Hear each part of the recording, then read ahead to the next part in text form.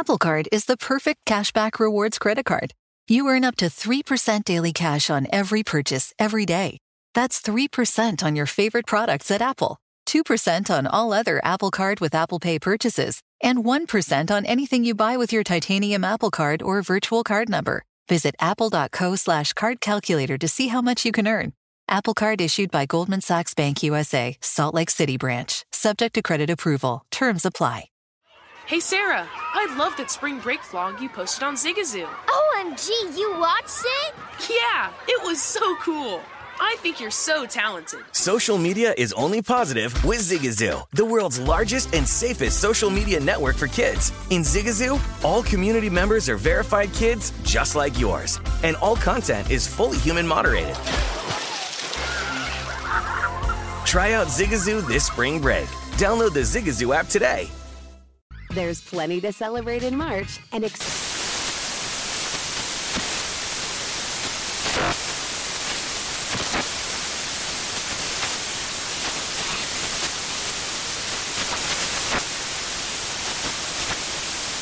Craft Month with the perfect pizza at home class from Craftsy. And anytime is right to listen to iHeartRadio's iHeartCountry Radio. Discover more shows and movies for free. Brought to you by the reinvented 2012 Camry. It's ready. Are you? Welcome to Stuff Mom Never Told You from HowStuffWorks.com.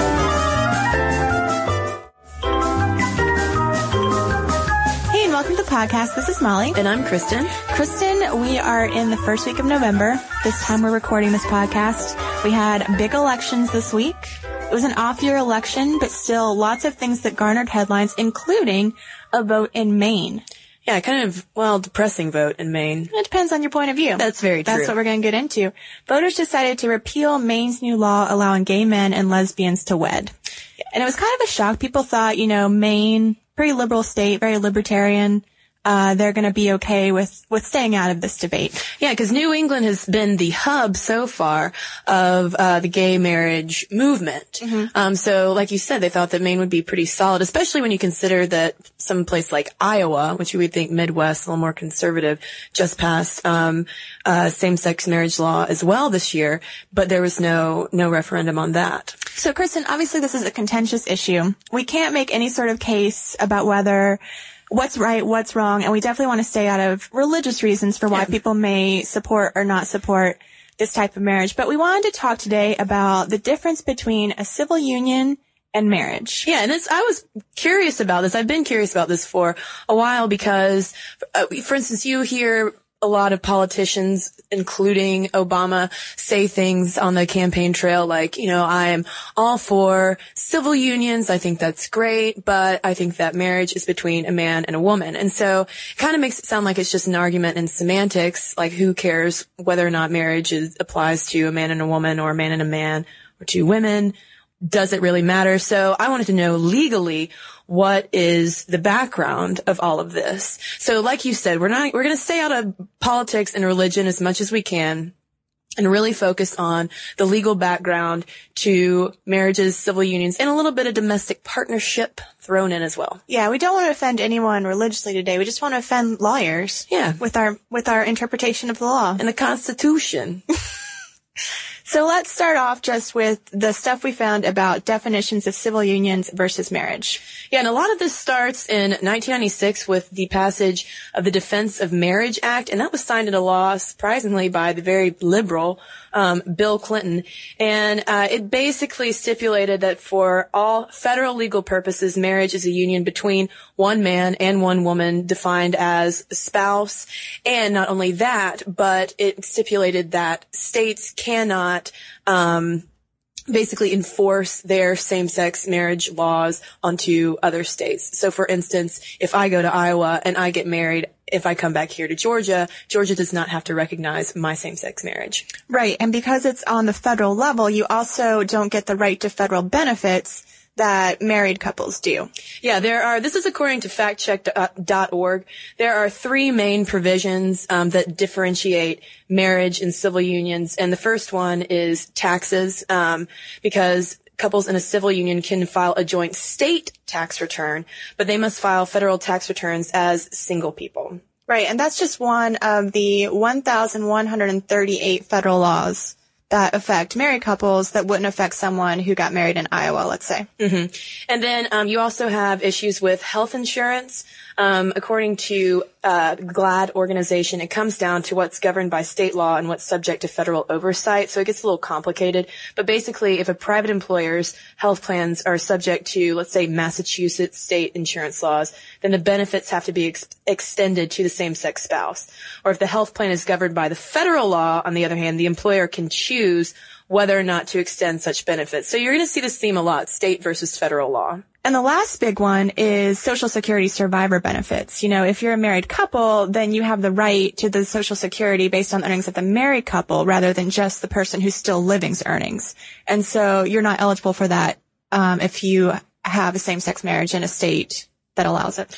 Yeah, and like you said, these are just broad categories because there are over 1,000 different federal laws on the books that have provisions specifically for married people, which under the Defense of Marriage Act applies only to a man and a woman who are spouses. Now, Kristen said there are 3 things that differentiate civil unions and marriage, and those first 2, they're pretty concrete. The third one is a little bit more nebulous because it all comes down to the terminology of marriage. And I think that this will be the aspect we spend the least amount of time on because this is when you get into maybe a religious viewpoint on what is the marriage. You know, is a marriage specifically for a man and a woman to raise a child, as it's sort of historically been? Is it a religious sacrament because you're doing it in a church or religious setting? Yeah. So what exactly does the word mean to a person who can do it and a person who is prohibited from doing it now? You know, some people say, well, I want this word to apply to me because it has all this cultural weight. And others are saying, well, this civil union should be good enough for you because you have these rights and not those rights. Right. But at the same time, like if you don't allow someone to, I mean, a marriage is the most public pronouncement of your commitment to someone that you can make. So by virtue of that, like a civil union is kind of like just having a civil union seems like second place. Yeah, second place, just leftovers of, you know, it's not quite there. But I don't think we can make any sort of, you know, decision on this terminology. We really can't change the cultural weight of marriage. So we wanted to look at what we could look at just from, you know, the least biased point of view. And we decided that that was to go over the old laws. Yeah. The Constitution. Yeah, I was kind of surprised looking at the legal precedents that have led us up to this big landmark cases in Massachusetts, for instance, where they first legalized civil unions. And I was surprised that it all comes down to this question of whether or not the Constitution grants us a right to privacy, because there is no place that explicitly states, you know, citizens of the U.S. have a right to privacy. Yeah. So it all has to do with judicial interpretation of the Constitution. Right. And this is, you know, like Kristen said, I was surprised that it all came down to this right as well, because I'm used to hearing about right to privacy in relation to abortion. Often I've got legal scholars who tell me, you know, a case like Roe v. Wade is not well structured because we have no constitutional right to privacy. And this is the same argument that underlies this whole issue. So let's start off with one of the biggest cases that says that we do have some sort of fundamental privacy as U.S. citizens, and that's Griswold v. Connecticut. And we should say that this information is coming from the Pew Research Center, which is a nonprofit, nonpartisan research group. So with that, Griswold versus Connecticut, 1965. This is all about Connecticut law prohibiting the sale and use of birth control. And so this was a case charging that was unconstitutional because it intruded on the right to marital privacy. Right. And so in writing this majority opinion, Justice Waymo Douglas asserts that married couples do have a right to privacy, not because the Constitution says it, but because that there are provisions sort of relating to it that you could say now applied to this modern standard. Like if we have a Third Amendment right to refuse to quarter soldiers during peacetime, then that means, you know, you have some sort of right to close your door to the world and say, you know, I'm not letting you in. And he says that what amendments like that do are cast penumbras or shadows onto where we can reasonably believe them to exist. the home being one of them. Mm-hmm. And then in 1967, we have another famous case, Loving versus Virginia. And this was a challenge to a Virginia law banning interracial marriage. And I thought that this case was really interesting because some people have compared this question over gay marriage to interracial marriage back in the day when it was illegal for blacks and whites to marry. It was sort of the same argument of separate but equal, being treated like second-class citizens. And the court ruled that the law violated the 14th Amendment Equal Protection Clause.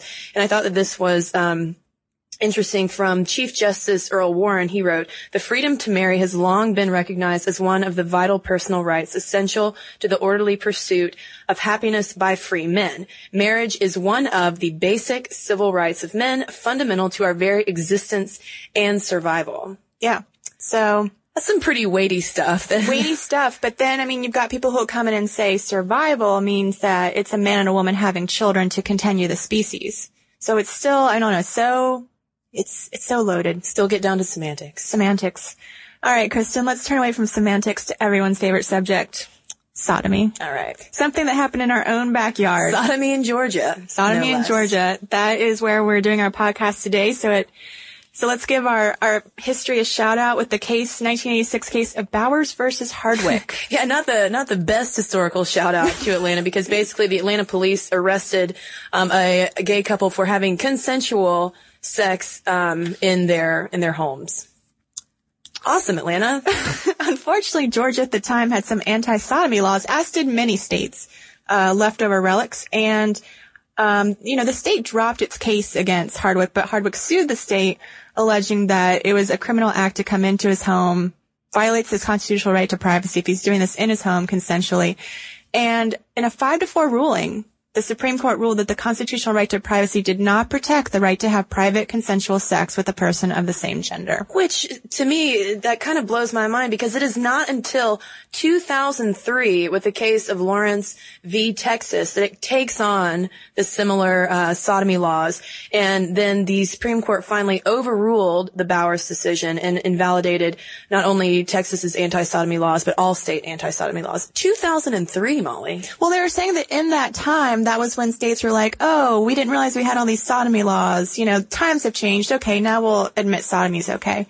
But I do want to go back. It was a bitterly divided opinion, Bowers versus Hardwick. And I did like this thing from the dissent in that opinion, Justice Blackmun, who wrote that by just focusing on the homosexual aspect of the sodomy, you were distorting the ultimate question before the court by ignoring the fact that the Georgia statute outlawed sodomy between heterosexuals as well as homosexuals. What the case actually concerned, he wrote, was the most comprehensive of rights and the right most valued by civilized men, namely the right to be let alone. Mm-hmm. So by focusing the case on whether you could in fact have sodomy, it distorted the case, is his opinion. Yeah, and then I think there's also an interesting point that Justice Kennedy makes when he was writing on the Lawrence versus Texas decision in 2003, and he said that gay people have, quote, liberty under the Due Process Clause that gives them the full right to engage in intimate conduct without intervention of the government. Now, the thing is that all these cases, of course, garnered attention and criticism because you're always going to have this argument of how much a judge can change law and how much a judge is just supposed to interpret the law. And a lot of these cases that we've mentioned have been criticized as cases of judicial activism where these judges are finding things that really don't exist in the Constitution and putting them in place. So it's worth mentioning that even though we're citing these as, the standards, not everyone would agree that these are the best standards. Yeah, I mean, I also don't know how a judge cannot at some point revise the law based on interpretation, not because of what is explicitly stated in the Constitution, or else we would have so many antiquated laws on our books and our society would be even more backward than it already is. But that's the kind of statement that I'm hoping the constitutional people will write in and tell us why that's a wrong idea. Yeah, what's so Come on, constitutional lovers, tell us what's up. So that, though, takes us up to a very landmark case, which is Goodridge versus the Massachusetts Department of Public Health. And this is when the Massachusetts Supreme Judicial Court ruled that the state's Constitution requires the government to offer, quote, the protections, benefits, and obligations conferred by civil marriage, note that, civil, to two individuals of the same sex who wish to marry. Big deal. This is a big deal. And in writing for the majority, the Chief Justice Margaret Marshall held that denying marriage benefits to same-sex couples violated the state constitution because it didn't accomplish a legitimate government goal. And by that, the court explained that the reasons the government offered for banning same-sex marriage, in terms of like promoting procreation, ensuring good child-rearing environment, and preserving the state's financial resources, which are all basically why we have the government institution of marriage right now. It would not be promoted by prohibiting same-sex couples to marry, because you can't say that two people of the same sex in a marital relationship could not still provide all of those things. Even though some of them just claim that it will. Yeah. But again, that's not the argument we're going to make. So they're saying that you can't condemn a lifestyle as a constitutionally adequate reason for denying marriage benefits. It doesn't affect these other couples. So if you were to say, no, you can't do this, that is a constitutional violation. Yeah, and so then after Massachusetts, we have some other states in New England who also passed laws allowing civil unions, and now we also have states that, like Iowa, that allow same-sex marriage. And most recently, I think the most famous court case that has come up was in last year's elections with the very contentious Proposition 8 issue, where California had passed a law to allow same-sex marriage, and then anti-gay marriage activists pushed this thing called Proposition 8 onto the ballot that year, and they had a referendum, and the people voted down the same-sex marriage legislation. Yeah, and I thought that Pew pointed out a pretty interesting difference between the Goodridge and California decisions. The Massachusetts court in Goodridge found a right to same-sex marriage on the ground that there's no rational basis for denying marital rights to same-sex couples, but the California court went significantly further, elevating gays and lesbians to have the same protected legal status as racial minorities and women. So it just ties in how you view this battle, I think. But, you know, one thing we kind of skipped over, Kristen, was what happened in Hawaii in the 1990s, and that's how we sort of got DOMA in the first place. The Defense of Marriage Act. Yes, that you had read earlier. Yes. Basically, Hawaii had interpreted their constitution to show that same-sex couples did receive the same rights and benefits of marriage. And this sort of freaked people out because they thought everyone would just fly to Hawaii and come back with a marriage certificate that they were going to have to honor as a state. I mean, that sounds like it'd be really good for Hawaii tourism, but maybe not so good for people when they came back and wanted, you know, the tax breaks, the Social Security benefits, etc. So that's why there was this push to have this federal mandate that, you know, if you came back with the marriage certificate from Hawaii, you know, it's not going to hold. Nebraska didn't have to recognize it. Yeah.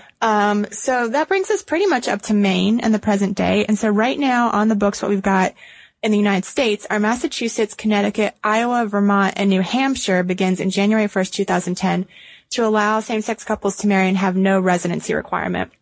In addition, the Netherlands, Belgium, Spain, South Africa, Norway, and Sweden allow same-sex couples to marry, but most of these countries have requirements, so you really can't fly in just for a Belgian wedding and some fries and some beer and then leave and have it recognized. But Canada has become this icon of a place where you can get married, have no residency requirement, and then if you go home, the marriage will be recognized in Massachusetts, Connecticut, Iowa, Vermont, and New Hampshire starting in 2010. Yeah. And right now, at least 6 states outside of New England have same-sex marriage bills before their legislature for this legislative term, but none are expected to pass. And see, this gets into, you know, there's, I think, this conversation right now about how you go about getting gay marriage to be allowed more places. They're trying to do this state by state thing. And, you know, the New York Times is writing that this Maine decision has some people thinking that this is not the right tack to take. But you don't want to just go straight to the Supreme Court and risk them outlawing it forevermore. Right. It's such a complicated issue when you start looking at all of the legal background, because while it does seem like, you know, the best fix would be something akin to Roe v. Wade, you know, making a federal statute that legalizes gay marriage across, you know, all 50 states. But at the same time, that would also take away from state sovereignty, which is very important for our democracy.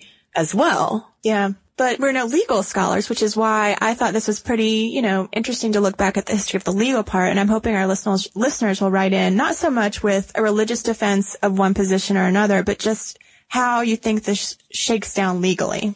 So Molly and I ran across also an interesting paper written by a Yale legal scholar who suggested that instead of same-sex marriage, she thinks the language is just, it's problematic. And she suggests that instead of same-sex marriage, we should call it genderless marriage. And she says because, for two reasons. She says first, nowhere in the world is marriage defined legally, socially, or otherwise as a union of two persons of the same sex. It is defined either as the union of any two persons, as in Massachusetts, or as the union of a man and a woman, as in with the 49 states outside of Massachusetts. And she says, second, when people confront the marriage issue, the term same-sex marriage and others like it will often prompt them to think of a new, different, and separate marriage arrangement or institution, like civil unions, that will coexist with the old man-woman marriage institution. But she thinks that with genderless marriage, there can really only be, it can apply to everyone. Right. Although you did send me some information from the other side about how opening up that definition is like a slippery slope of, according to some people, will eventually people want to marry like a horse. Right. That was a clip from the very conservative Family Research Council that says, quote, but once marriage is no longer confined to a man and a woman, it is impossible to exclude virtually any relationship between two or more partners of either sex, even non-human partners. Which sounds ridiculous. I mean, we're trying to present this in an unbiased way, but once again, that also gets into the very contentious political debate, and religious debate. I think it all kind of ties together because marriage is something that is so central to human culture. Right. Everywhere. Right. And so it should be a big deal. Yeah. But treating people as second-class citizens by not extending them the same basic civil rights as other people does seem a little messed up, may I say. And, we've been trying to avoid going into various religious viewpoints on this, but, I was raised that marriage was a sacrament of the church. Mm-hmm. And it seems that there are people who are not religious who get to use the word marriage. So I wouldn't mind everyone getting to have the civil union and then religious people getting to have the marriage. And if you're two people of the same gender, if you've got a church that's willing to recognize that, that's one thing. And if you're not religious and you're a man and a woman, just go down to the courthouse yourself. See, that still complicates things because why do we need to have separate categories in the first place? I mean, I don't think we're ever going to be able to replace marriage with something else. It's been around far too long. But, if you just want to just cut through all the BS, just get a domestic partnership. All it takes, you just have to go and say that you're over 18 and love each other and sign some papers. Yes, it's so romantic. And then if you go down and get your domestic partnership. Yeah, and then if you want to break up, because this was one thing I was wondering, how do you dissolve a civil union? Is it the same way? And according to Vermont law, it's handled in the exact same way as a divorce. What I liked is that, let's say you have this crazy idea to run off to Canada and get married, and then all of a sudden you want to get a divorce. One of you has to live there for a year. So it's very easy to get married in Canada, very hard to get divorced. But you gotta hang out there for a while. A year's not bad, Molly. I could definitely spend a year in Canada. Yeah. But again, that's just a personal thing I like Canada. Which is why, Molly, I think that we should do away with husbands and wives and spouses. Just call each other the lovers. Why worry about marriage anyway? No, life's too short. Because of all this cultural pressure. That's the kind of stuff we unload every week on Mom Stuff. Yes. But, again, we tried to be unbiased, but I'm sure there are people out there with some strong opinions. Let us know where we maybe screwed up with our interpretation of the law. Yeah. What you think the word should be. Should it be lava, like Kristen suggests? Or should it be something like... Well, I don't even have a suggestion. That's why I'm asking you. But if anything, we hope that you all did find the legal background to it as interesting as Molly and I did, because now I know the difference between a marriage and a civil union. And it's all about state and federal disunion, I guess. Yeah, and I know a lot more about the laws regarding sodomy. Always handy, always a good party conversation trick. How about that sodomy? Do you know your laws regarding sodomy? Okay. On that note, let's do change some the subject. Yeah, let's change the subject because it's getting awkward in this studio. Let's do some listener mail. Okay. All right. I have an email here from a young man, Andy. So Andy was circumcised as a baby, and he is now in the process of regrowing his foreskin, which we talked about in the show. We said that it was possible, but we really didn't go into too much detail about it. So Andy says that he wears a silicone device that pulls his foreskin taut and slightly stretches it. He said over time, a period of a year or two, this constant stretching will actually grow new skin. As the foreskin cells are stretched, new ones actually grow in the gaps, making the stretching permanent. The tugger that he wears can be uncomfortable at times, and sometimes he has to take it off, but in general, he tries to wear it close to 24 hours a day if possible.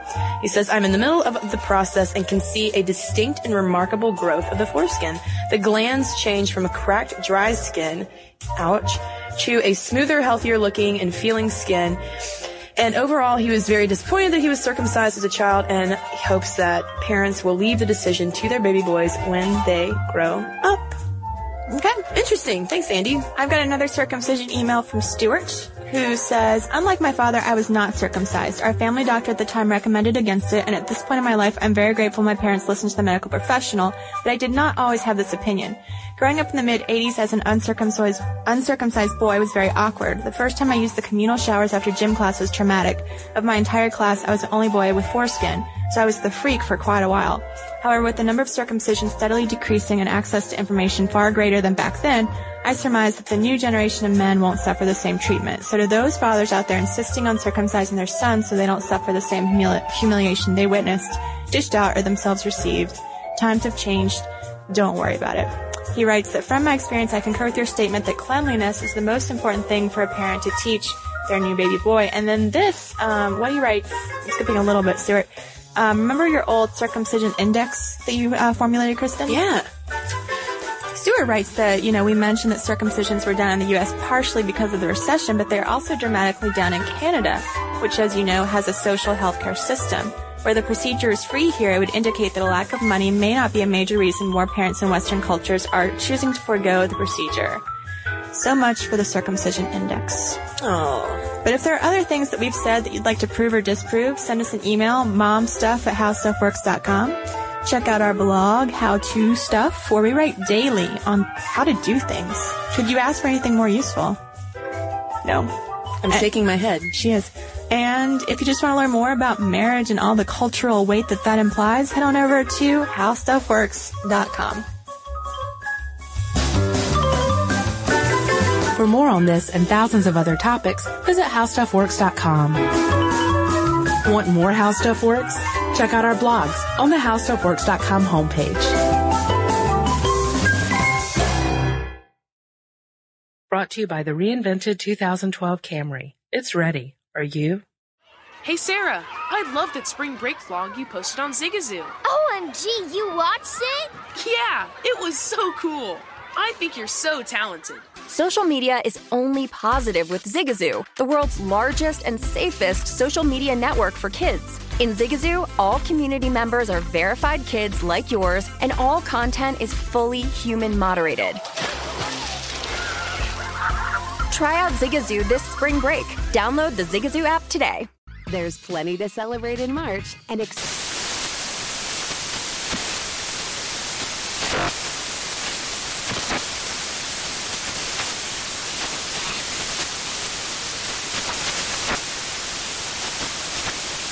National Craft Month with the perfect pizza at home class from Craftsy. And anytime is right to listen to iHeartRadio's iHeart Country Radio. Discover more shows and movies for free.